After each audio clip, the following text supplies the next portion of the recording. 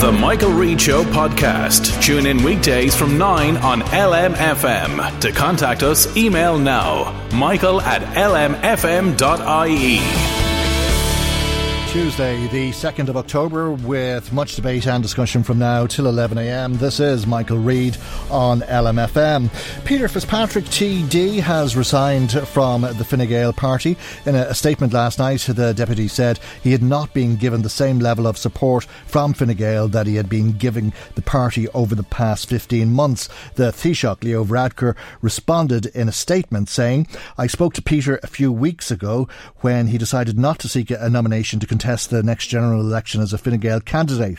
At the time, he confirmed that he would continue to sit, act and vote as a Fine Gael TD until the end of his mandate. I regret that he has since changed his mind." Peter Fitzpatrick is with us this morning. Good morning to you. Thanks for coming in to us this morning. I'm sure it was a big decision for you to make, but the Taoiseach has insinuated that you've broken your word.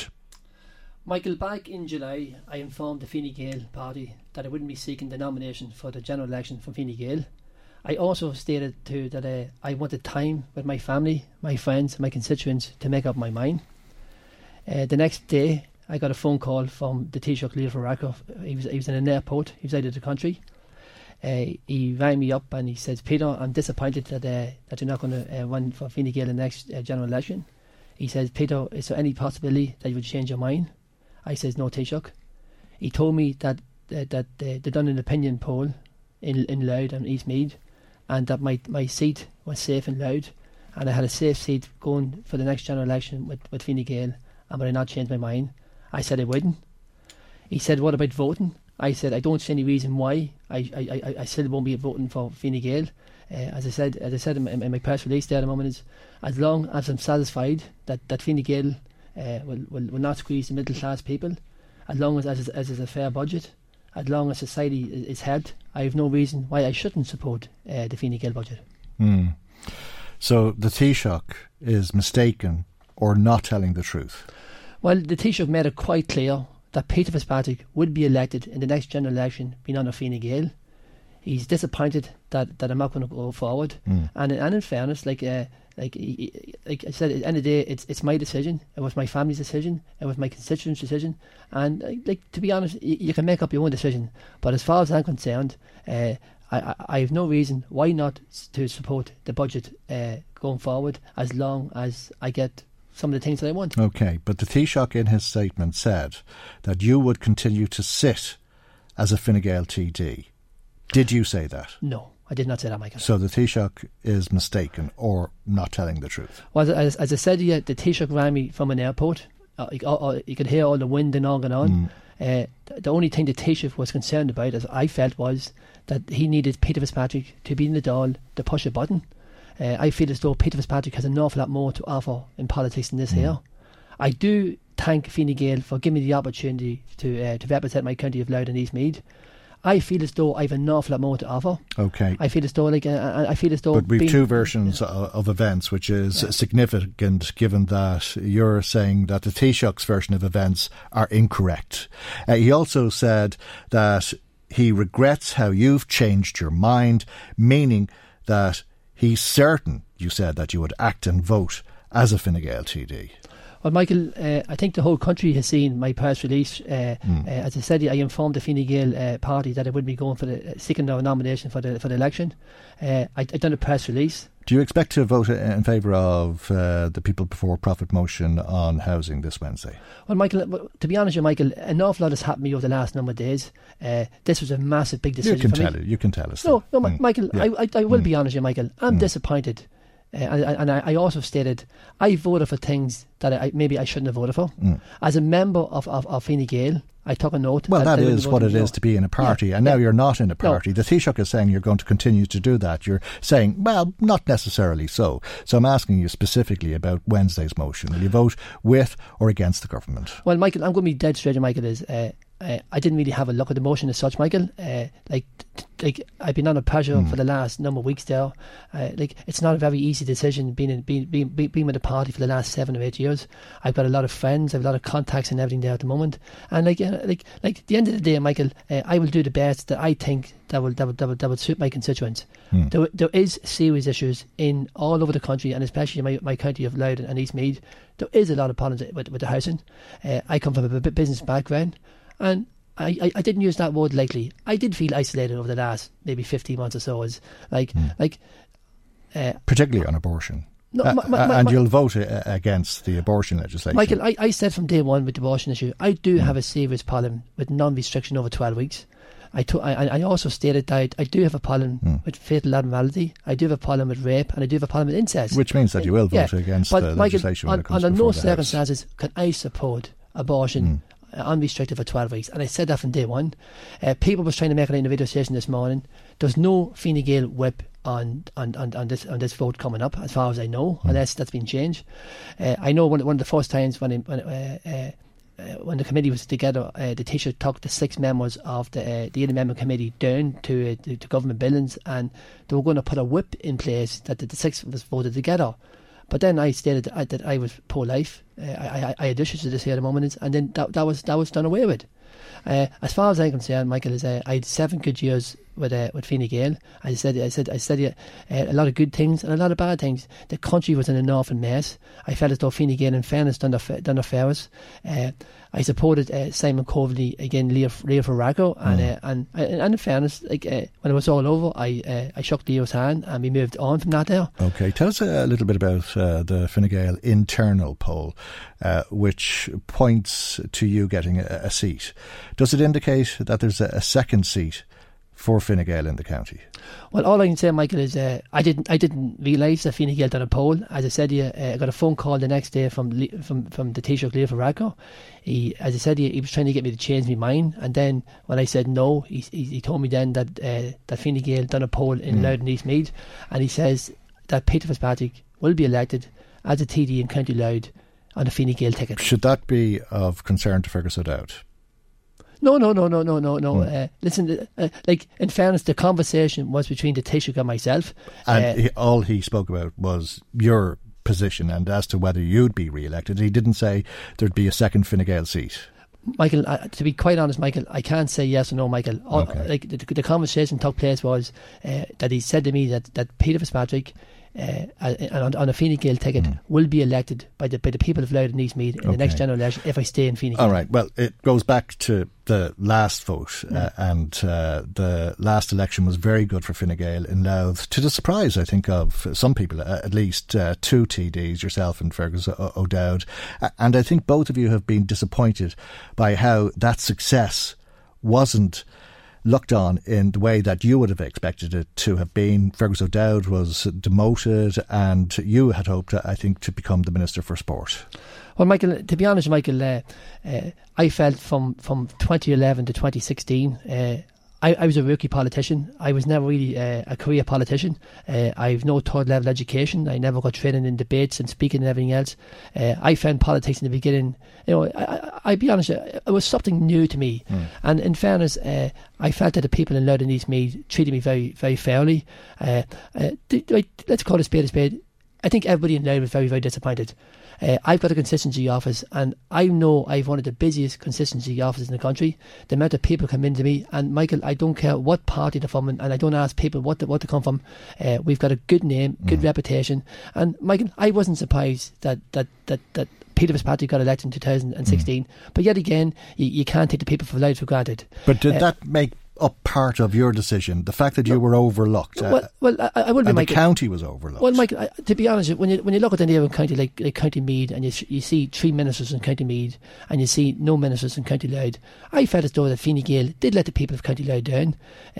The government knows that the Brexit's coming up. The Brexit is going to play a big part going forward. And in fairness, we've no minister, we've no really senior person in County Louth. And in fairness, I'm sure Fergus is the same. And you felt like a button pusher, as you said earlier on.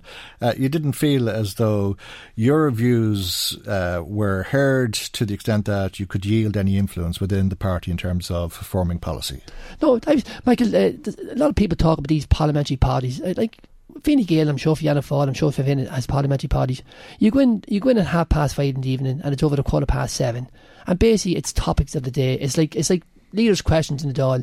The Taoiseach goes up and he speaks for maybe 15 or 20 minutes and then a few minutes will speak. And to be honest with you, basically when you do actually say something in the parliamentary party meeting, it's like the leaders' questions. They get up and they say one or two words and they move on. I felt as though, Michael, I feel as though I have an awful lot more, and I feel that the people in Louth need a strong independent.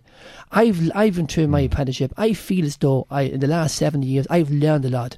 And in fairness, my big strength at the moment is I listen and communicate with my constituents. And I feel as though I've the end of the day is Peter Fitzpatrick will not get elected in the next general election unless the people of Louth and East Meath support me.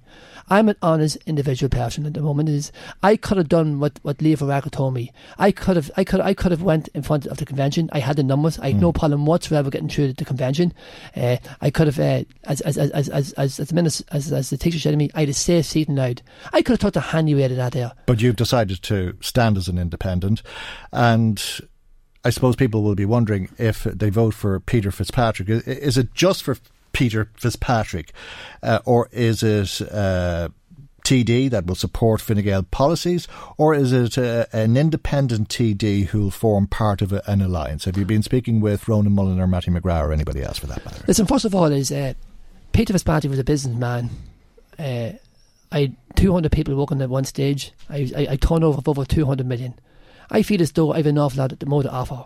Like people just think, don't get me wrong, the Aid Amendment's coming up and I will support certain parts of the Aid Amendment.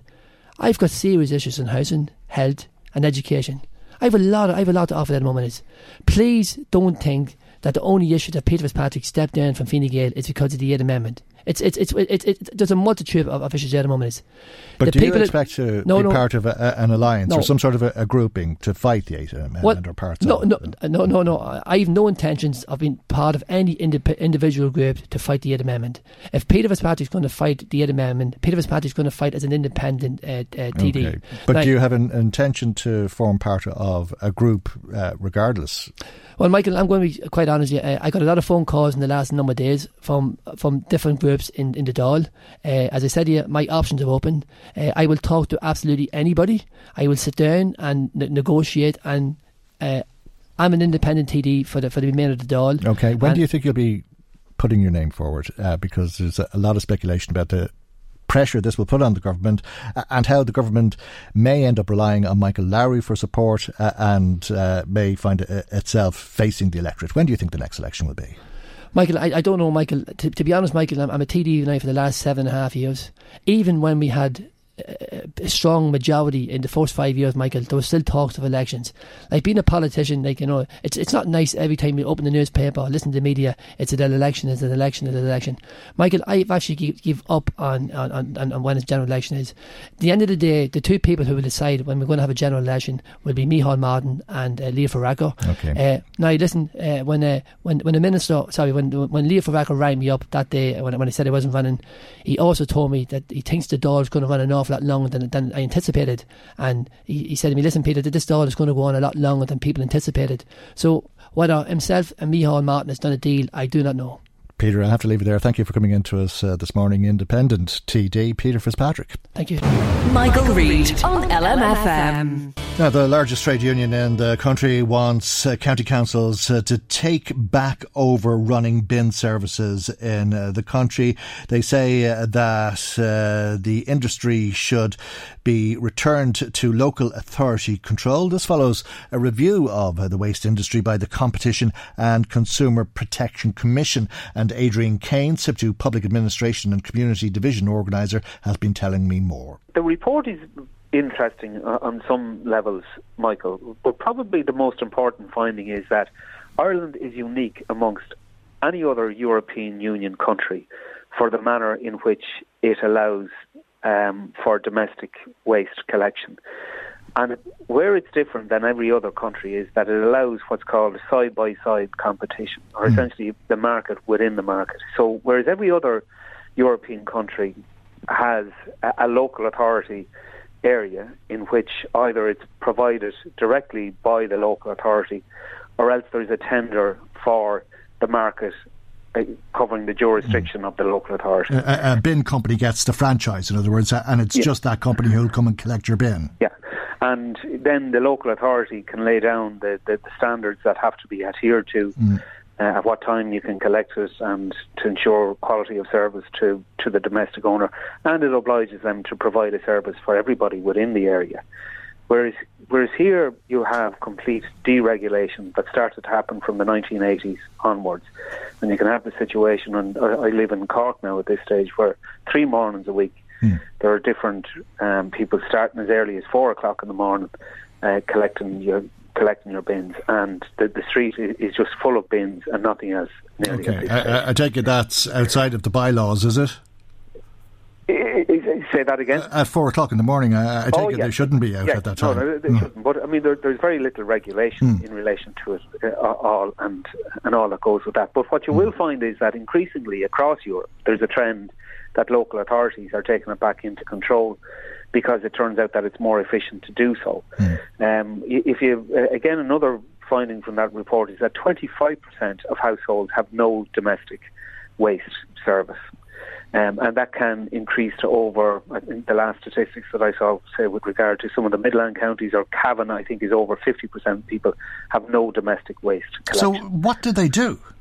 Well, now, there's a question. That the report actually says that there is only 3% illegal disposal of waste by those households. I find that very, very hard to believe. Well, it is possible, obviously, to deal with your waste yourself by going to the landfill or to the recycling centre, but in terms of that amount of people, it's very hard to fathom. Yeah. And I think the great failing with this report is that where it essentially arrives at one definitive recommendation, that's to say that there should be more regulation. I think that's a nonsense. We have probably around 3 tiers of regulation, and we're spending an enormous amount of money trying to clean up illegal dumping. Last year, I think a figure of somewhere over €7 million was spent on that. What would make an awful lot more sense, and if we stop looking at things through purely the market and commodities and all the rest of it, you could cut down on an awful lot of regulation, etc., if you went back to basics in terms of a local authority that was actually providing the service, you paid for it, there was a waiver system, and everybody got their bin collected. And I think from an environmental perspective, that would be the way to tackle it. Now, I think that's probably somewhere down the line, but what SIP2 is looking for in the first place, and certainly the report hints at this, that should be done, and is to have this single tender within the local authority area. Because it's only at that stage then do you get economies of scale for whether it's operated in-house or externally, as opposed to 2 or 3 lorries going on the same streets. And also you can see that we're way north of meeting our carbon emissions targets as provided for under the Paris Climate Agreement. And it would be a very simple thing to do in trying to cut down on the number of trucks going through our towns and cities if you had a single provider. And that's what needs to be done in the first place. And what is peculiar about the amount of towns going through our towns and cities is that you might have 2 or 3 different companies servicing the one street, but at the same time, the prices are not being brought down as a result. It's quite the opposite of anything. Yeah, I mean, there's 2 things in relation to that. You can't. The only area in which people can make money out of that is by depressing the price of labour. And at this stage, in terms of that industry, and in some of the worst terms and conditions in that industry, because that's what happens, is a downward pressure on the price of labour. That's the only way you can compete, as it were. And this is, I gather, why SIP2 is interested in this area. Yeah, I mean, what we want, there's 5,000 workers within the industry. There were 5,000 workers, by the way, back in the 1980s as well. So it hasn't really changed. All that has changed is that those terms and conditions, when they were provided by local authority workers, were very decent terms and conditions. And you had a sick pay scheme and pension scheme. Now people are, by and large, working on a minimum wage with no sick pay, no pension, no regulation at all. Health and safety quite sketchy around it. And what we're saying is that you need to get back to a situation whereby, in the first place, that you have a tender for the market, which is the local authority area, and you'd start kind of civilising the approach to it, and you could then reintroduce a waiver system as well. Right. But you'd actually save money, and it could be cheaper. And in most places where this has happened, it has turned out that the state provides a cheaper service, because then you can start withdrawing the resources that you're spending on regulation, as in the state is doing it.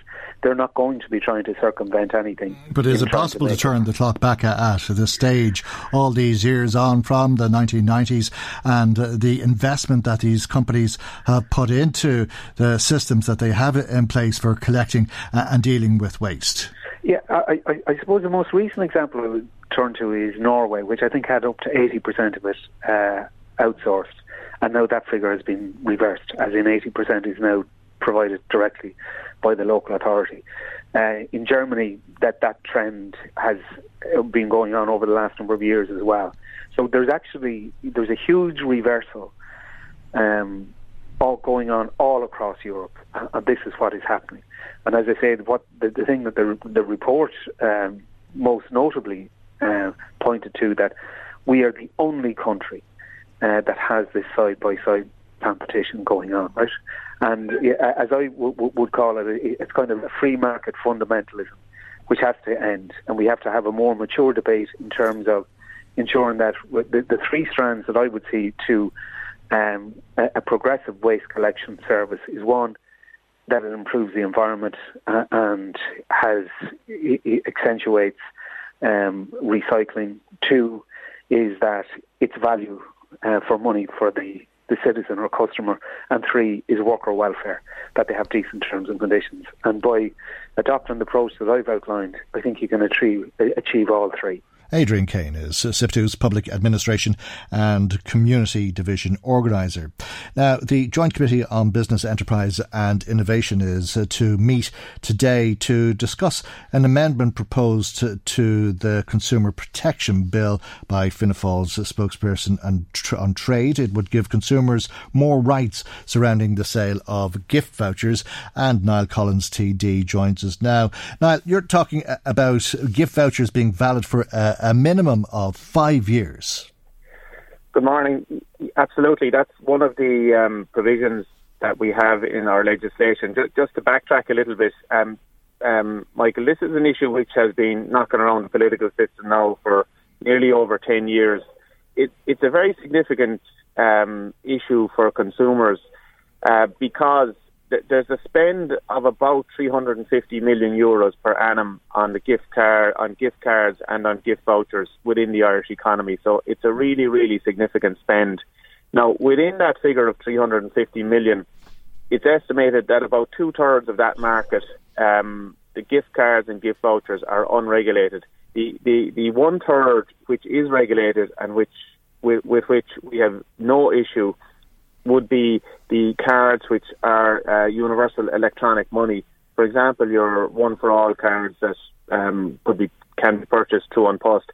That's there's proper oversight and regulation there through a number of EU pieces of legislation and anti-money laundering legislation.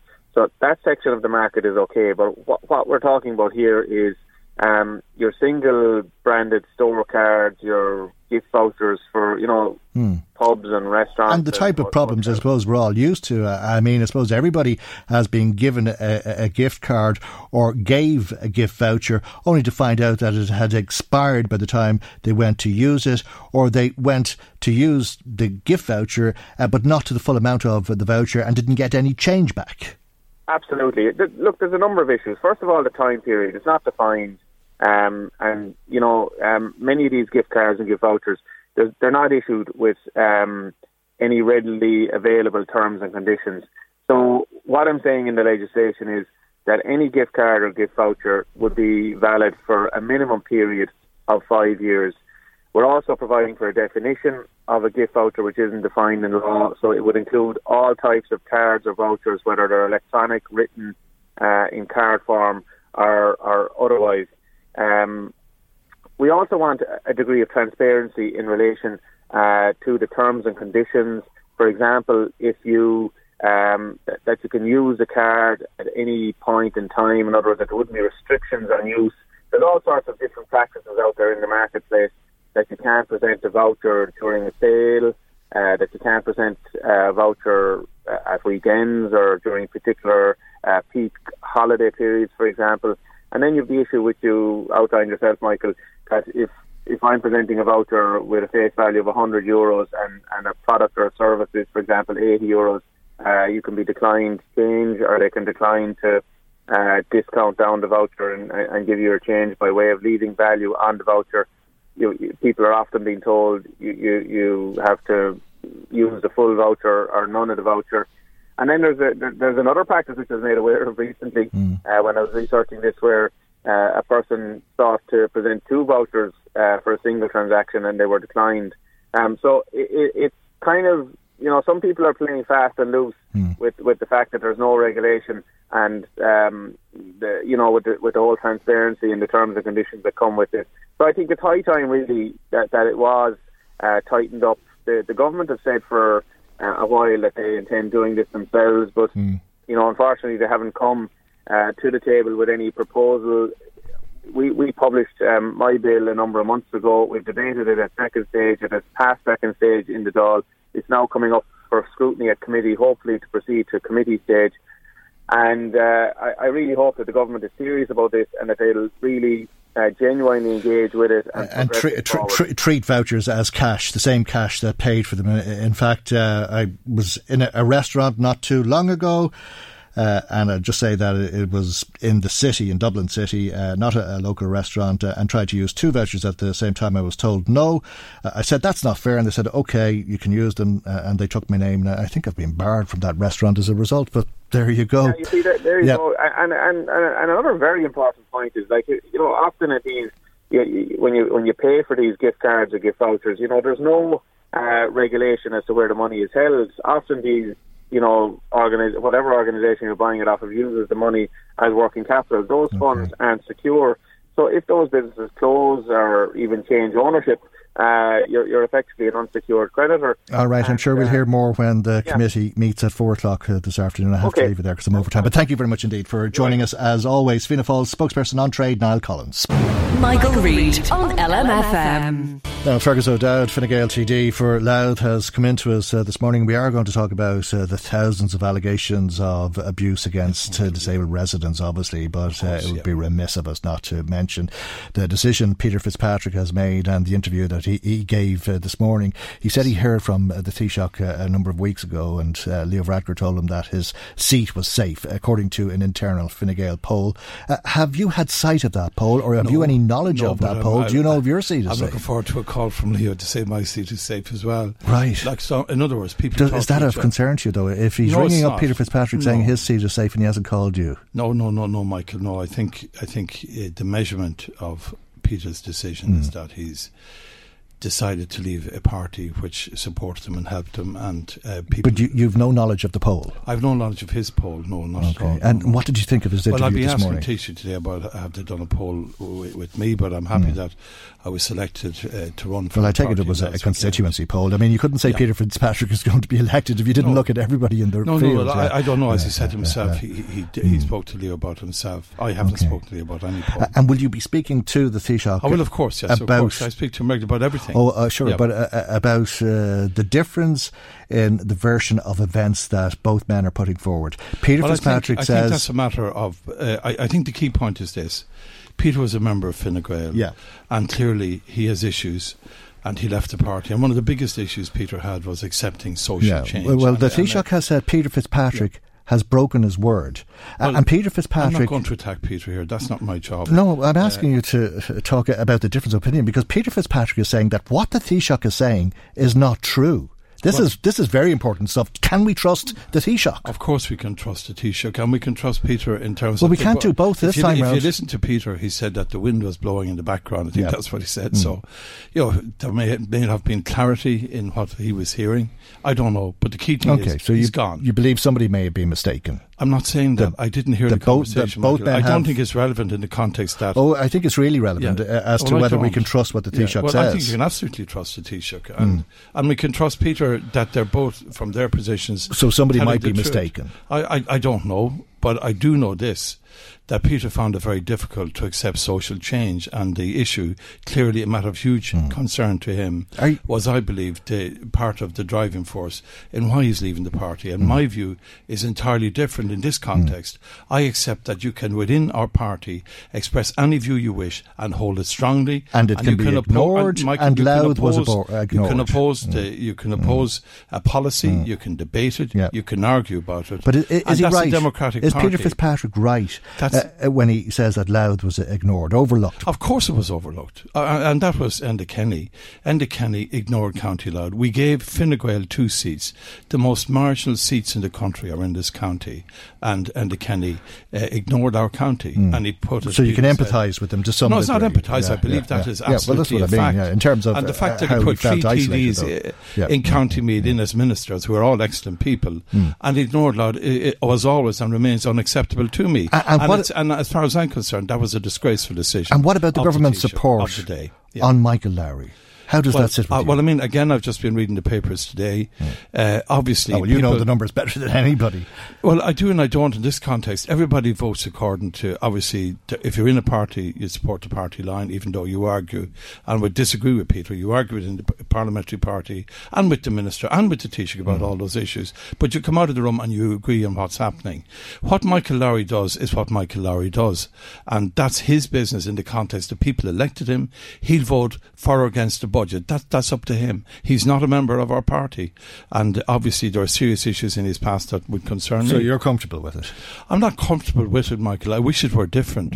I wish it were much different. But we are making huge progress in this county and in this country. But if the government doesn't lose the day because of the support of Michael Lowry, that's okay, is it? No, it's not, Michael. But it's like. But it has to be then. No. It's like is the leaf going to fall from the tree? We don't know till it happens. Okay. So we don't know how Michael Lowry is going to vote, but we do know what has put the tree together is our economic policy, is our increase in employment. I just want to make one point about what Peter, and he's absolutely wrong about influence on the party. The fact is that County Louth is the only county that has Drogheda and Dundalk named in the National 2040 Development Plan. We have got a huge investment in this county. We had launched nationally of policies in Drogheda and in Dundalk, and the ministers are paying huge attention to County Louth, and I reject and disagree with him on his view that there is nothing happening in the county. Of course there is. There was 18.5 million last week for DKIT, and there's just Drogheda and Dundalk are getting huge attention. Okay, well, I'm sure both of you are honest in how you interpret the attention that the county is getting. Let's talk about these allegations of abuse in the little time that we have. Obviously, our time overridden by this breaking story, but 4,600 allegations of abuse against disabled people in residential care, and this also included over 2,700 cases of physical abuse. How did this information come to you? It was under the Freedom of Information Act, and it was difficult to get it, wasn't it? Since last January, so I've been seeking these facts. I got nothing from HICWA, absolutely nothing. They refused to give me anything. They were charging me €11,000 to get the information I now have. I had to go to the Information Commissioner. It used to be free. It wasn't Fine Gael that introduced the legislation. No, it is free to apply, but if they say they need to get money because they have to look for data, they charge you. So 11,000 was the fee. But the facts... Then the Information Commissioner said you have to deal with Deputy O'Dowd, meet with him and go through the issues. And this is some of the information I'm looking for, and I welcome it. I welcome the change of heart in Hickory to be more transparent. But it's really not about me. It's about the people in our institutions, people who are at risk. People, who have disabilities, people who are elderly, and indeed children as well. So, and it doesn't mean necessarily that they were abused. Undoubtedly, some of them were, but these are allegations. They are allegations, Michael. But they're not being investigated individually. They're not being investigated individually. In other words, what Hickory are told is that a number. And they just put a digit in, was whatever the issue was. They were physically assaulted, sexually assaulted, emotionally abused, or whatever. And then that goes into the mix. Now, Hickory does rate those, and they put them on a risk matrix. So they rate it as red, or yellow, orange, or green. And if it's red or yellow, they have a meeting every 2 weeks. And then if they feel there should be an inspection in that home, they go into it. But what they don't do, they don't look at the individual. They don't see, well, why was Johnny, why did he go through that trauma? Why was he comatose when he went into hospital? Why was he left tied on a toilet for hours? Why was he abused physically, sexually, or whatever? Because that is what is going on. That is what is going on. And that's what annoys me, Michael. It makes me angry. And I just want the truth to come out in all of this. And this is part of the process. The process is, I believe, that the information that goes to Hickory should automatically go to the Ombudsman. I met the Ombudsman last Friday. I spoke to him about this. And the Ombudsman has the power to investigate every one of these. But how many did he get in the last 3 years from Hickory? None. And this must come as a terrible disappointment to you, of all people, because I've been campaigning this. Well, you were to the fore of the Lees Cross nursing home scandal of abuse and neglect, which led to the establishment of Hickory, and I welcome which is Hickory. The watchdog, which looks over all these. Now, Hickory is saying this morning that they're willing to pass on the information to Gardaí. Is that satisfactory to you? No, it's not, because I wrote to the Garda Commissioner about 3 years ago. I sent her 850 files, and she appointed a detective superintendent to examine them, and some Gardaí. Out of that came a potential to prosecute a number of people, but either the person who was abused was dead, the family was afraid that if the investigation went ahead, they might suffer within the nursing home, and in some cases people had disappeared and couldn't be found. So briefly, at that time, Michael, a memorandum of understanding, an agreement between the guards and Hickory was to be made so that they would automatically get them. They gave them nothing. It never went ahead, Michael. Okay, well, Hickory is saying this morning that they will pass information on but to the Gardaí. They have to, but they didn't do it. And what else? I'm sorry to rush you. I know, Michael. I appreciate that. I appreciate that. There's a lot more coming. There's a lot more. Because there's only leadership is about standing up for people, and I'm standing up for these people. And whether you're a backbencher or a minister, you can offer the leadership for change, and I'm going to drive that change. And I will be the voice of people who need support, who need protection. We must make all these organisations accountable, so that families can be sure that there are 30,000 people in nursing homes, there are 8,000 people in disability centres, and there's huge abuse going on in both. Fergus O'Dowd, Fine Gael TD for Louth. Thank you indeed for coming into us. Michael Reid on LMFM. Now let's find out what you've been saying to us. Marie Kearns joins us with some of the calls and text messages that have been coming to us this morning. Good morning to you, Marie. Good morning, Michael. And it is all about Peter Fitzpatrick this morning, judging by the response so far. Maura's from Navan.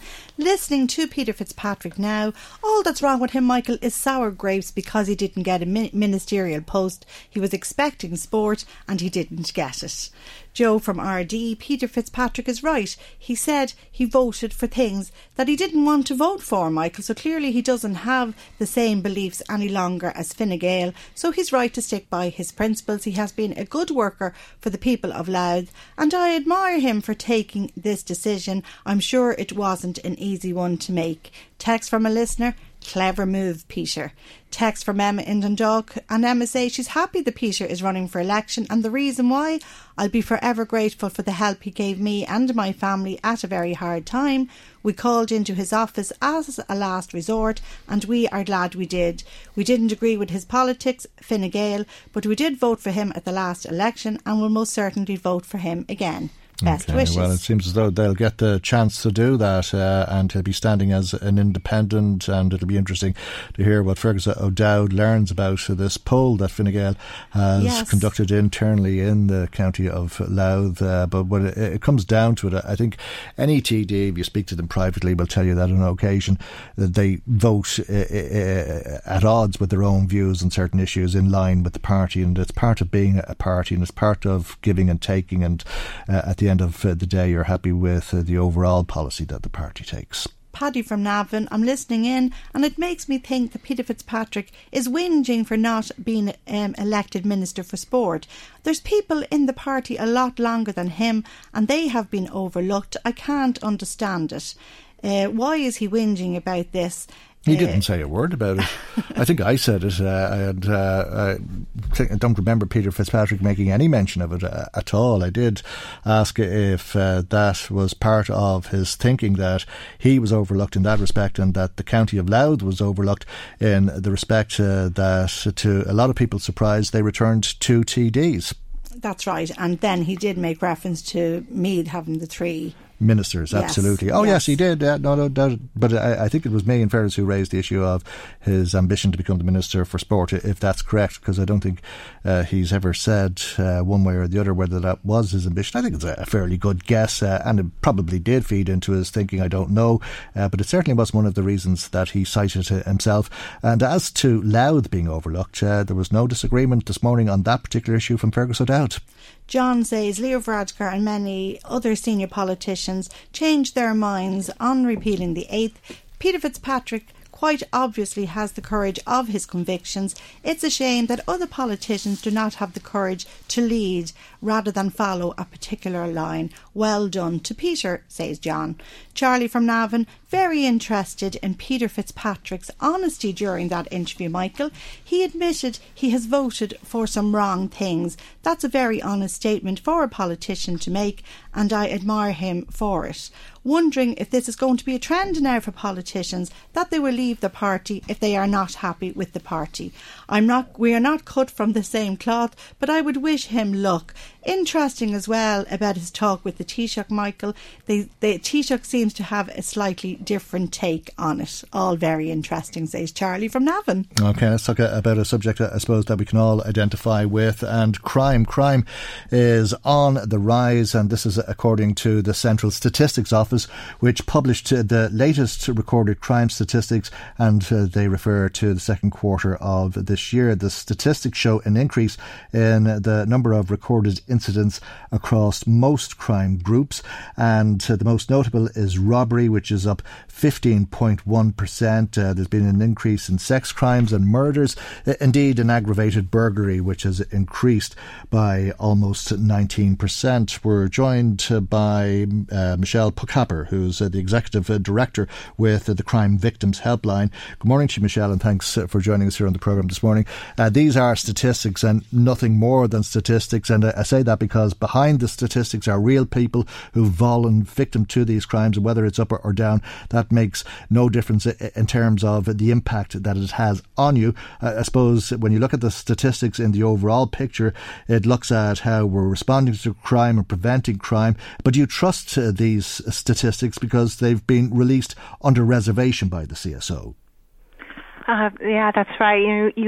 We at the Crime Victims Helpline, we never want to see an increase in any crime at all. Like you had mentioned, though, the crime statistics have been released kind of, with reservations by the CSO. So I think for us, it's very difficult to kind of tell what is happening with crime. But at the end of the day, just like you said, it doesn't really matter. These are percentages. What really matters is every person that's behind these statistics, all of the people who have been victims of crime, and that impact on them. All right, and they say we're coming into the time of year when burglaries will be on the increase, and people will be encouraged to protect themselves or to prevent that type of crime taking place against them, and looking at their home security. But I suppose there's only so much you can do in an overall sense when you look at some of the categories such as sex crimes, which has seen a pretty dramatic increase as well. But at the Victims Helpline, you work with people and help people and direct them regardless of what has happened to them. Absolutely. So we provide support and information to all victims of crime, and so we are a good place to start off. So if somebody doesn't really quite know where to turn, or if there's some place local to them that can support them, the Crime Victims Helpline, it's a free phone number, 116006. We can talk with anyone, listen, support, provide information about, again, local services, specialized services. So you mentioned, sexual assault. There's some really great organizations in Ireland that provide counseling and court accompaniment and accompaniment to the Garda stations for victims of sexual assault, and so we'll help people get where they need to go. Indeed, the Rape Crisis Centre has just opened its new office in Dundalk, and perhaps not everybody knows that, but if they make contact with you, you can direct them to the best service local to them. Absolutely, yeah, and obviously not just rape or sexual assault, but any crime. And indeed, there's many aspects to this, including judicial proceedings and how people find it very intimidating to go to court and that sort of thing. And you can advise in respect of that. Yes, so we can talk with people about just, some people want to ring in and they want to talk about the emotions of it, the impact that it's had on them. Some people ring in and they just have questions about the criminal justice system, because most people who fall victim to crime have never interacted with the criminal justice system before. It's all very new. So people want to know, what should I expect after I've made a report to the guards? What's going to happen when it goes to court, or if it goes to court? Is there compensation available? Where can I get counseling? There's a lot of different questions that anyone can ring into us, and we can help guide them and answer their questions for them. You'll listen, support and inform. I think you said it's free to call, and the number is 116006. That's 116006. Thanks, Michelle, for joining us this morning. Michelle Pocapper is the Executive Director of the Crime Victims Helpline.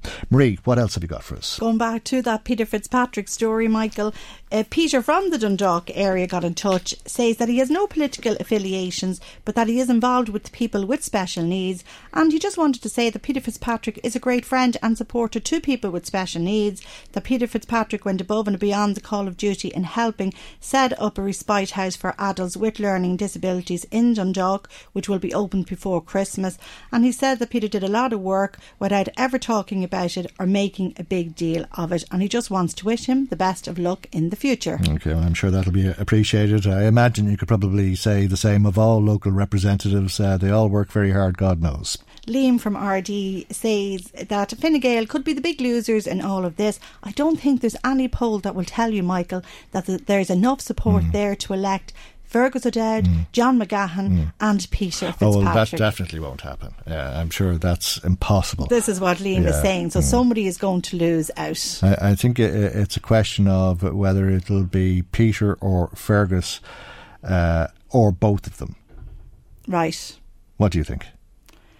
That will lose out? No, that either Peter will get the seat or Fergus will get the seat or both of them will get the seat. Or you have John McGahan. Well, realistically speaking. Is an outsider, but I don't know. You know me now. You'd hedge your bets. I'd hedge my bets. I'd hedge my bets, because if you look at the overall picture, you're looking at somebody new coming into the scene, someone that's young, that'll be tapping into maybe a younger electorate than maybe the rest of the candidates that are in the field. There's a different age dynamics there. So there's a lot to play for, Michael. So as an interested observer, I don't know who I'd be putting my money on, but you'd imagine Fergus O'Dowd as a sitting TD. You'd imagine the Fergus is going to get over the post. But then I think it will be all to play for. Okay, well, as you say, that's the future, and we'd need a crystal ball to talk about it with any certainty. Absolutely, and I'm sure we're going to be doing lots of talking about it in the next couple of months. Okay. Will I finish on that, Michael, or have we time for one more? Sure, give us one more very quickly. And it's still on the Peter Fitzpatrick issue. A listener says, this is Jim from Dundalk, and this is another one that is in support of Peter, and says that he wishes Peter the best of luck, that he admires him as a politician, and says I will be in contact to offer my assistance. So there you go. Okay. There's people coming up to offer to help him as an independent, because it will be a different state of play, Michael, when you don't have the big political party behind you. Oh, very different, I'm sure. Look, thanks for that, Marie, and everybody who has been in touch with us today. If you'd like to add to what's been said, as always, we'd love to hear from you. Our telephone number is 1850 715 958.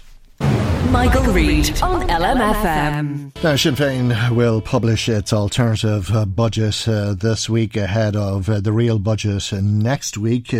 Advance of that, it's already published its alternative housing budget. And to tell us more, we're joined by Meath West TD Peadar Tóibín. Good morning to you, and thanks for joining us. You're talking about a significant increase in capital spending to €2.3 billion.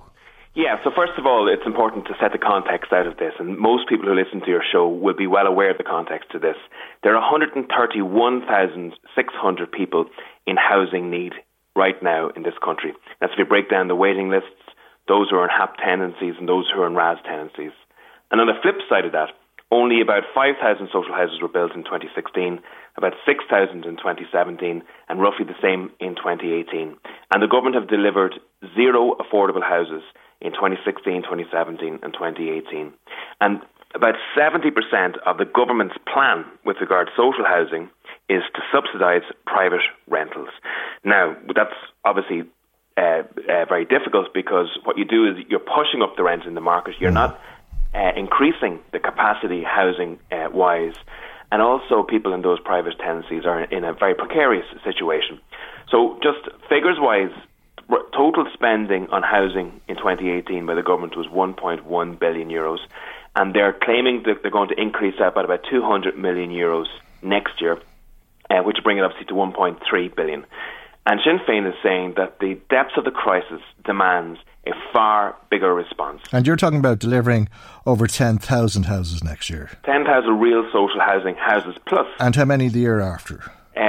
It's roughly 10,000 each year for the next number of years. So you'll be below the government target of 50,000 by 2021. Well, no, first of all, the government target, as I said earlier, includes 69% of social But yours doesn't. tenancies. But yours doesn't. They'll house 50,000 families. And those 10,000 houses that I mentioned are real social houses plus. No, I'm not. I'm not arguing the point. I'm just saying that your figure is below the government's figure. But the point I'm trying to say to you is, but I know the point is that you're going to build houses. I mean, sure, we all understand the difference, but I mean, the point remains the same, that you're talking about housing 30,000 families where the government will house 50,000 families. No, is it not remiss of you not to look at the private sector to provide housing for people? If you hear me out for a second, I haven't included in that 10,260 social houses affordable houses, which would each year will be 1,435, plus affordable purchase houses, which would be 3,195,000 houses. So the total public housing built by Sinn Féin each year would be 14,890, which is far above the government figures. Well, it's still still less than 45,000. The government figure is 50,000 by 2021. The government figures include subsidised. I know, but they're talking about housing 50,000 families. You're talking about housing 45,000 families. We're not. First of all, our figures don't involve a reduction with regards subsidised private rental tenancies. They're going to be still part of the mix in future. It's impossible to take all of those people out of those houses and then expect to have houses ready for them. But the point that I'm saying is there is a route for private delivery of housing in this state. What we're saying is that the government's dependency nearly exclusively on private rental accommodation is part of the problem in this state. Did you not say you'd need to depend on it as well? What we're saying is we would reduce the dependency on the private rental sector radically over the next number of years, but we wouldn't be able to pull everybody out of subsidised private rental tenancies over that period of time, because in that stage you wouldn't actually be reducing the level of homelessness or the housing waiting lists in this country whatsoever. But our mix is radically in favour of social houses development and building, as opposed to the government, which is nearly 70% private rental tenancies, which doesn't... And the other point I want to say to this is, the government talk about those figures. Now, if you take the future tense out of the government's language, the government becomes unable to speak, because if you look at the actual facts on the ground today and historically, the government's figures are nowhere near where they said they were going to be. Nowhere near. And, you have a situation where just 4,922 were built in 2016, 6,268 were built in 2017, and roughly the same figure is going to be built in 2018. But there are other elements to this plan that Sinn Féin have as well, which are non-budgetary measures as well. We want to make sure that the approval, tendering and procurement process for public housing, the timescale it does is radically reduced from about 18 months under the government plans to about 6 to 9 months under our own plans. OK, well, stop on that, because I know you want to talk about a rent freeze and tax relief and other measures that have nothing to do with building houses. But if you're talking about that procurement time frame reducing to 6 to 9 months, how would you deliver 10,260 houses next year? I presume you're talking about houses that haven't even applied for planning permission at this stage. Well, there's if you look at each local authority, they have a supply funnel of housing that they want to achieve over the next number of years. So many of them have made decisions on what exactly they want to build over the next years. The two major problems that they have currently is many of them don't have the land. So, for example, Meath County Council has very little land available currently for housing. So that obviously needs to be resolved. We know that there is enough land in public hands for about 140,000 houses to be built. So the government needs to start to make sure that through the management of those blocks of land, that land becomes available to local authorities. And also, with regards to the amount of houses that those local authorities want to build over the next 2 or 3 years, you can speed up the delivery of those if you allow for the tendering process. Now, it can be done within 12 months, because you've kind of lost me here in that you're saying that there'll be 10,260 homes built. And I presume by that you mean that people will be given the keys and they'll be able to turn the key and walk in the door by the end of next year. There would be 10,260,000 social houses built by Sinn Féin by the end of next year. That's the objective that we have. And how? Because, for example, how will you get the land, and how will you get the planning permission, and how will you build the houses in a 12-month time frame? So look, you have a reduction of the approval, tendering and procurement process to 6 months in many cases for these houses, okay? So you also have the governments and local authorities already have in place many plans with regards to the delivery of these homes. And we also seek to restore the Part 5 requirements for social housing in private developments to 20%. From 10%. That means when a builder builds an estate, he has to give 10% at the moment over to the council for social housing, or else he can pay a certain amount in lieu of the housing. And you're saying to restore it to the old figure of 20%. So that, in part, would radically increase the delivery of social houses to the market, because some of those planning permissions that you mentioned earlier would already be achieved by those particular developers as well. Now, I do want to mention, before we finish on this, the private rental record of this government. And we've seen rents radically increase in the state, for about 25% increase since 2016. We've seen rents in Meath go up to about 1,200 on average. And, anecdotally, you and I can probably identify rents that are radically higher than that in many areas within the county.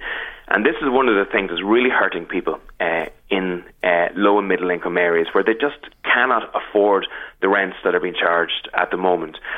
So we believe that there needs to be a brake put onto these rents currently. And that brake would include a rent, first of all, a brake on rental increases for the next 3 years. So a freeze in the amount that rents can be increased. And secondly, in tandem with that, we would provide a rent relief worth about 8.3% up to about the value of about €1,500 per year. And that would be rents that the renters would get back in their pockets at the end of the tax year. And the total cost of that would be €265 million a year. And would that be given to HAP recipients? It would be given to people in a pro rata basis on the level of income that they're actually paying themselves towards the rents that they're paying. So if a HAP recipient is having the income paid for in total by HAP well, obviously that's not coming directly out of their income, and the rent relief on that wouldn't equate.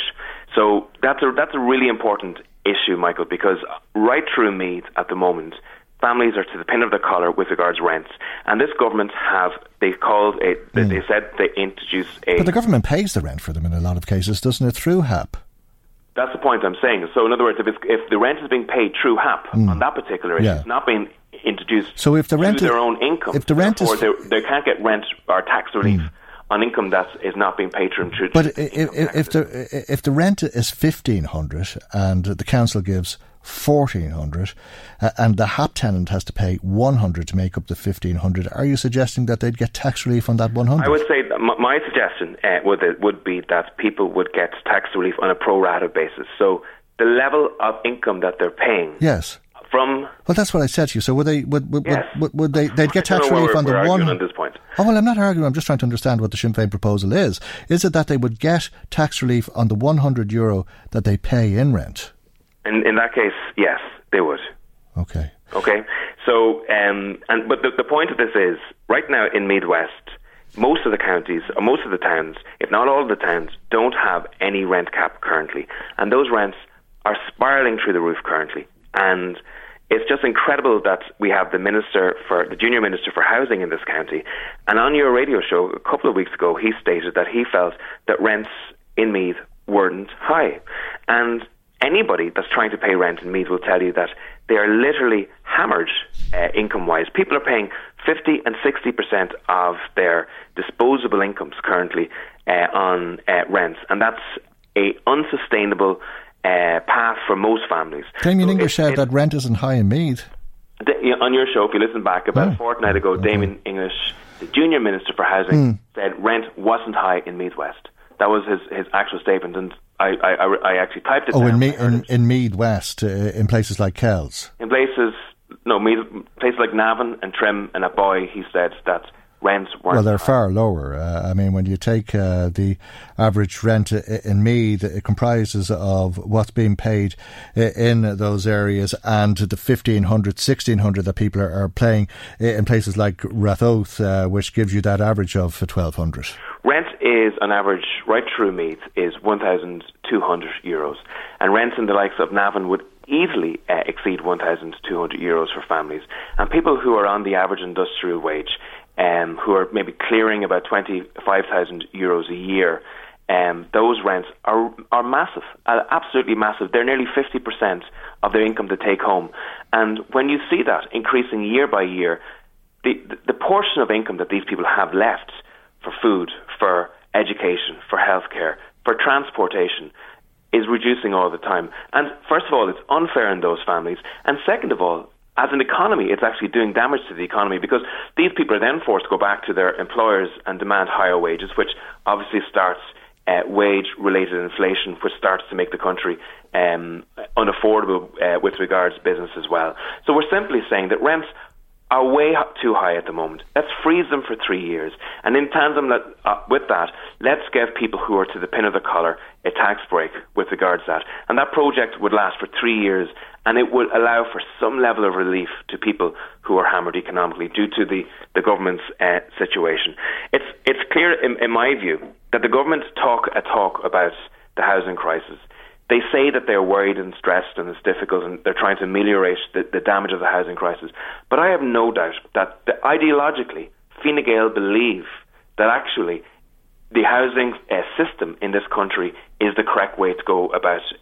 They have allowed for REITs to come into this country. These are international investment firms who pay a tax level of about 2.5%, who themselves have massive access to credit, which is nearly at 0%. And these REITs are in competition with first-time buyers who are trying to buy new houses, and the REITs are paying, in some parts of the country, are buying about 45% of the new houses that are coming onto the market. They're squeezing first-time buyers out, and they're increasing prices for those. And we also have a situation in this country where about €4 billion worth of mortgages are now in the hands of the vulture funds, unregulated vulture funds, which are given all access to the Department of Finance, but refuse to come before committees in Leinster House. The government have allowed this housing crisis to go on and on and on. Okay. And the level of energy, under the same level of focus with regard level to of finance, regulation as the other banks, and the same rules, and people have the same rights in terms of the contract that they have, that is their mortgage, and many of these vulture funds are representing pension funds and that type of thing. But my point would be that if I on the Finance Committee asked for a bank to come in front of us, the bank would come in front of us. There'd be no doubt about that. But the Finance Committee asked for the vulture funds to come in a dozen times in front of them. And the vulture funds have basically given the two fingers to the elected representatives in Leinster House and told them that they're not coming in front of them. And on the flip side of that, when they want to speak to people in power in the Department of Finance, the vulture funds have been in there about 125 times over the last number of years. Okay. And the truth of the matter is, like I know of farmers, business people and homeowners who've tried to speak to those vulture funds, and they've all the time refused. And yet those vulture funds are buying from the banks currently at knockdown prices. Prices that those banks wouldn't give to those homeowners, farmers, or businesses. All right, I've run over time. I have to leave it there. But thank you indeed for joining us here on the programme this morning. Sinn Féin TD for Meath West, Paddertobin. Michael Reid on LMFM. Older pedestrians are at the greatest risk of dying whilst they're out walking because of road traffic accidents. This is according to preliminary research findings published by the Road Safety Authority. Dr. Aoife Kervick is Policy and Research Analyst with the RSA, and she's on the line. And you've been looking at the statistics over an 8-year period, Aoife. Exactly, yes. So yesterday I presented at the RSA's annual academic lecture at Kickstart Irish Road Safety Week, which runs this week. And absolutely, yeah, I presented initial findings, or top-line findings, from an ongoing body of work looking at pedestrian fatalities on Irish roads from 2008 to 2015. And the majority of people who had fallen victim to a road traffic accident had been out walking in the dark. Yes, absolutely. So when we looked at the pedestrian fatalities and looked at the time frame, the majority occurred during the hours of darkness. And I suppose not too much surprise in that, probably or possibly not too much surprise either in how they weren't wearing high visibility clothing. Exactly. So when we looked at the number of pedestrian fatalities that occurred during this time frame, the hours of darkness, 98% were found not to be wearing a high vis.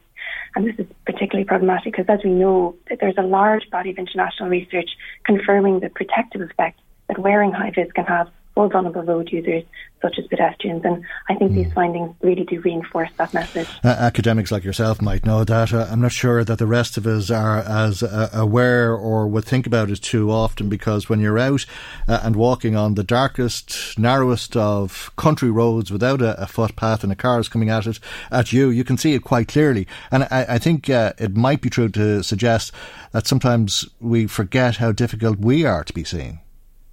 Absolutely. And our message here is, if you're going to be out walking, particularly in the evening, wear a high vis, carry a torch, make yourself as visible as possible, because absolutely, it could save your life.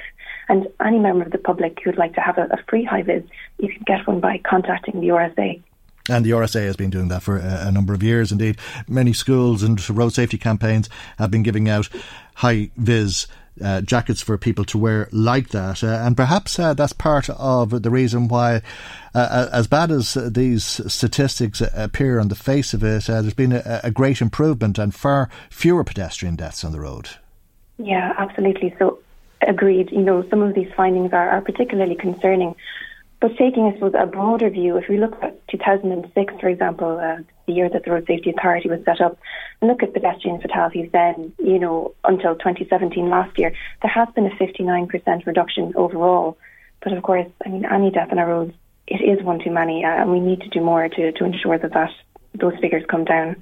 Okay, and you've been looking at the amount of alcohol consumed. Tell us about that. Yeah, absolutely. So when we looked at the number of pedestrian fatalities who had a record of whether they consumed alcohol or not, we found that 49%, so basically 1 in 2 pedestrians killed, had consumed alcohol. And just over half of those, again, had consumed alcohol to quite high levels, so more than 4 times the legal driving limit. And what would that be in relation to the number of drinks that they might have had? Well, I suppose that it varies a little. I suppose we don't have kind of exact data as to the number of drinks. It depends on the spirit. It depends on, and so I couldn't really confirm the number, but it certainly would be more than one glass of wine. Put it that way, I suppose. Less than 10 and probably more than 4. Possibly, yes. Although I couldn't confirm it. Well, I understand that, and I'm not asking you to give us a scientific answer, but in or around that amount. But I mean, I think a lot of people would go out for a drink and have 3 or 4 drinks, or possibly more, and decide the safest thing to do is to walk home. I suppose that's why I'm asking you. People think they're doing the right thing. I know, and absolutely, these findings are not to take away from people who are making, the responsible decision not to get behind the wheel of a car and drink drive. And we want to commend those people. But I suppose it is also to raise awareness that alcohol impairs, and it impairs at low levels, and it impairs whether you're a driver, whether you're a pedestrian, cyclist or motorcyclist, and the science is pretty clear on it. Even at low levels, alcohol will impair your ability to track moving objects, for example. It'll impair your ability to judge distance and your decision making, and all of these are crucial. When you think even something like crossing a road, when there's traffic, ability to track moving objects, judge distance, it's really crucial for that. So it is important to raise awareness as to the potential danger you could be placing yourself in if you walk home while intoxicated. And I suppose, in fairness to the deceased and their families, we'd have to assume that in some circumstances, at least, it's coincidental that they had a few drinks whilst being involved in one of these accidents, or is there more of a definitive link between the alcohol and the accidents? Do you believe, for example, that it's because they might have staggered or because they didn't react quickly enough? Yeah, but to be honest, I'm conscious, and as you say, out of the utmost respect to the families and the victims, I suppose I don't want to comment on any individual cases. I mean, when it comes to looking at the role of alcohol in these collisions, it is a very, very complex analysis. We are particularly lucky in Ireland in that we have access to really exceptionally detailed, high-quality data from An Garda Síochána and actually from the coroners of Ireland. So it's a consideration of all of the factors involved in the collision.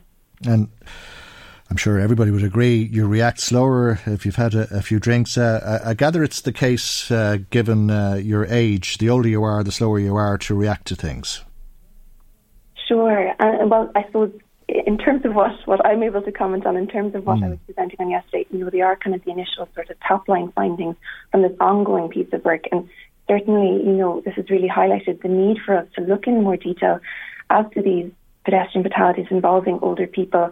We actually had an expert, a professor from Belgium yesterday over, who spoke as part of the annual academic lecture, and he kind of highlighted some of the key risks for older pedestrians. But I mean, certainly, it's something we're going to explore further so that we can gain a better understanding of this. As part of, I suppose the reason that we're doing this report is so that it can inform an evidence-based pedestrian safety campaign that will be run early next year. And as part of that, we'll also be conducting an in-depth survey of pedestrians in Ireland regularly using the roads, and certainly we'll be aiming to include older pedestrians in there so that we can get a better understanding of the real everyday risks and their attitudes and perceptions towards walking in relation to that. And to think of those risks and how you can counter them, I gather, as well, by thinking that when you're walking home, it's dark, you may not be seen, you may react slower if you've consumed alcohol, and if nothing else, at least to think about wearing high visibility clothing. And sometimes we do mention on the programme as well that you'll find it difficult to convince some people to do that, like children and teenagers, and perhaps they could put something that is high visibility onto their school bags and that kind of thing, but to be safe and to be seen. Absolutely, yeah. And as I understand it, as part of the packs that we give to schools at the start of the year, they do include smaller items of sort of high visibility bits and pieces that can be attached to school bags and stickers and so on. Because absolutely, yes, it's important to get as much high vis out there as possible. Yeah, well, we're already seeing the dark mornings, and they'll be darker later as we go into the winter and in around the time that children are making their way to school. But it's a message for all of us. And thank you indeed for joining us here this morning with those statistics. Dr. Aoife Kervick is Policy and Research Analyst with the Road Safety Authority, that's the RSA, and that interview was a part of LMFM's Road Safety Week, which is in conjunction with the National Road Safety Week. Michael Reid on LMFM. Time now, as is usual around this time on a Tuesday, for our weekly visit to the Garda Crime Desk. As usual, there's a number of incidents that Gardaí are investigating locally, and perhaps you can assist with those investigations. Garda Sharon White of our D station joins us for the report this week, and we begin in Dundalk, where a young man was assaulted. A couple of fellas jumped on him, apparently. That's right. Good morning, Michael. In the early hours of Sunday morning, about 3 a.m, a young man was walking in the Ramparts Lane area in Dundalk when he was jumped on by two unknown men, and he was punched in the body and in the face. The young man sustained cuts and bruising to his body and face and had to be brought to hospital. Both the culprits in this attack were described as being in their late teens or early 20s, and they were wearing tracksuits. If you witnessed this assault or saw two young men matching the description of the culprits near Ramparts Lane, we'd ask you to phone Dundalk Garda Station with any information you may have. All right, we go to Navan for the next report, and a break-in. This happened Saturday night, Sunday morning, and it was a local school that they broke into. That's right, yeah. In the early hours of Sunday morning, between 1 a.m. and 7 a.m, Sculneve Owen in Winetown area of Navan was broken into. The windows were smashed in the school, and a very small amount of property, thankfully, was taken. Although there is CCTV footage available and the crime is being actively investigated, we'd appreciate if you could call Navan Garda Station if you were in the Winetown area and you saw anything suspicious early on Sunday morning. OK, we were talking with the Crime Victims Helpline about the dark evenings and so on, and how this is the time of the year when you see burglaries on the crease, and you've a number of burglaries to report on from the Ashbourne district. Unfortunately, we have, a number of burglaries have occurred in Ashbourne. Now, this is over the past couple of weeks, but a few of them have involved a dark coloured Audi car with a number of males on board. And actually, this car has been associated with burglaries throughout the Louth and Meath area. So we would ask people to be vigilant for any cars that they see like this, a dark coloured Audi, acting suspiciously in their area, and if they could report any sightings to their local Gardaí, please. OK, a stolen digger next. This was taken in Oldcastle. Yeah, this would be quite noticeable. Hopefully somebody saw something. A digger was taken from a field in a place of Dromone in Oldcastle on the night of the 29th or 30th of September, last Saturday or Sunday morning. The digger was parked in the field overnight, and the machine would have been big and very noticeable if it was being transported out of a field in the middle of the night. Perhaps you saw this white digger being driven on the road near Dromone, and if you did, please contact Kells Garda Station with the details of the sighting. OK, well, we'll go to Dundalk next, and I think you're hoping that whoever is responsible for this crime will end up inside the courthouse because of what they did outside of the courthouse. Well, they seem to have an affinity with the courthouse themselves. So we're talking here about an individual who decided to spray graffiti on the walls of the courthouse in Dundalk last Wednesday morning at about 9:45 in the morning. There was a substantial amount of damage was caused to this old historic building. CCTV footage now has been viewed and vital evidence has been located. However, if you know anything about the damage caused, can you let Dundalk Gardaí know, or alternatively maybe call into the courthouse and tell one of the guards there the information that you have.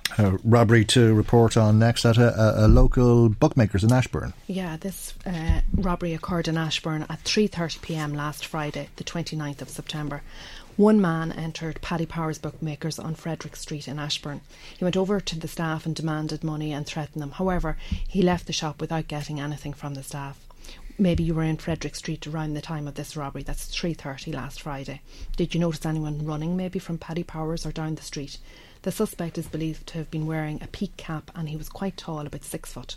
Gardaí in Ashbourne would be really thankful for any information you can give them for this investigation. OK, we'll go to a crime that has happened on a number of occasions, and you're highlighting it here today in the hope that it'll prevent other people from falling victim to this fraud, and it's a message in particular for young people. Absolutely, yeah. Guards in Dundalk have worryingly come across a number of instances that young people have met with strangers to buy mobile phones off them. The way it seems to be happening is arrangements are made to sell the phones at a business premises around the town, and the buyers arrive to buy the phones. They are distracted and end up paying hundreds of euro over for a bag of sugar.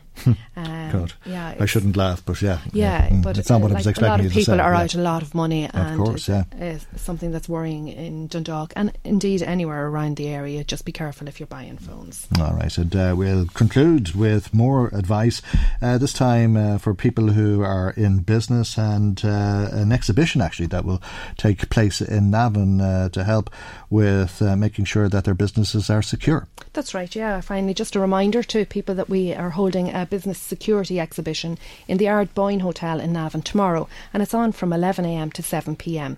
There'll be exhibitions covering business, home, personal safety and security. The entrance is free and it's open to everybody, not just businesses, to attend. There'll be a number of talks during the day, including cyber security at 2pm, business fraud at 3pm and GDPR at 4pm. Okay, you said the dreaded GDPR. The bane of everyone's life. Yeah, absolutely. Yeah, and I think a lot of people do find it hard to come to terms with, but perhaps people will be interested in learning more from An Garda Síochána about that, or some of the other issues that you said you'll be holding workshops on. That's in Navan tomorrow from 11 to 7, and thanks for coming in to us this morning. That's Garda Sharon White of RD Garda Station. We'll return to the Garda Crime Desk in around the same time on next Tuesday's programme. Now, before we leave you today, let's take the little time that we have left on the programme to go back to you and some of the thoughts and comments that have been coming. Maria's back with us. Yes, and lots still, Michael, on Peter Fitzpatrick. Margaret got in touch, and Margaret's commenting on the many comments we had regarding Meath having 3 ministers and Louth having none. And the point Margaret is making is that Peter Fitzpatrick said Meath has 3 ministers and Louth has none. Well, Peter, as far as I can see, Louth has got more with 2 TDs than Meath has with 3 ministers. Having 3 ministers doesn't mean a county benefits, because Meath most definitely still hasn't. Still no sign of the new hospital promised, Michael, before the 2011 elections. So there you go. They never forget. Yeah, they never do they? I think it was 2007 or 2008 when Dermot Ahern, a Fianna Fáil TD minister at the time, said that there wasn't a red cent in the exchequer for that hospital. And I thought that was put to bed then, but we still get calls. Jack from Cullen, his point is that he feels Peter Fitzpatrick was doomed from when he stood up against abortion and was man enough to do so. Leo, he felt, was always going to get rid of him. Well, I don't think that's the case. Well, I think both agree that the Taoiseach rang and asked him to stay. There is a disagreement because the Taoiseach is saying that Peter Fitzpatrick agreed to continue as a Fine Gael TD, act and support and vote in favour of Fine Gael for as long as this term lasted. Peter Fitzpatrick has a very different story and says that he's resigned from the party and will be an independent TD as in from today. John from Drogheda phoned in, and John was very interested, he said, in our conversation about who might win those seats in Louth for Fine Gael, and he said there is the possibility that the vote could be split and that both, 2 candidates could lose out, or also there's the possibility that with Peter Fitzpatrick and John McGahon both being from one part of the county, that their number ones and number twos may, transfer to one another, and that Fergus O'Dowd could lose out. So well, it's going to be a dogfight. There's no doubt about that. It's going to be one of the most interesting constituencies in the next election. I mean, it's very possible that Sinn Féin will get 2, Fianna Fáil will get 1, and Labour will take the last seat. Sean from Dundalk says Peter Fitzpatrick is right, that the Taoiseach completely overlooked Louth, gave 3 ministers to Meath and none to Louth. Maybe Leo will think about that the next time and spread the ministerial roles around a bit more evenly. Okay, well, I'm not sure that's how people would recommend you do politics, that it should be based on ability and policy rather than geography, but we'll make that the final word on the programme today, Maria. Thanks indeed for that, and to everybody who has been in touch with us. Now remember, there'll be a podcast of today's programme available on our website, lmfm.ie, later this afternoon if you'd like to listen back for some reason. Thanks to Marie Kearns for producing, Ross Leahy for researching, and Chris Murray in the control tower. I'm Michael. God willing, we'll see you for our next programme tomorrow morning at 9am right here on LMFM. Good morning, bye bye. The Michael Reid Show podcast. Tune in weekdays from 9 on LMFM. To contact us, email now, michael@lmfm.ie.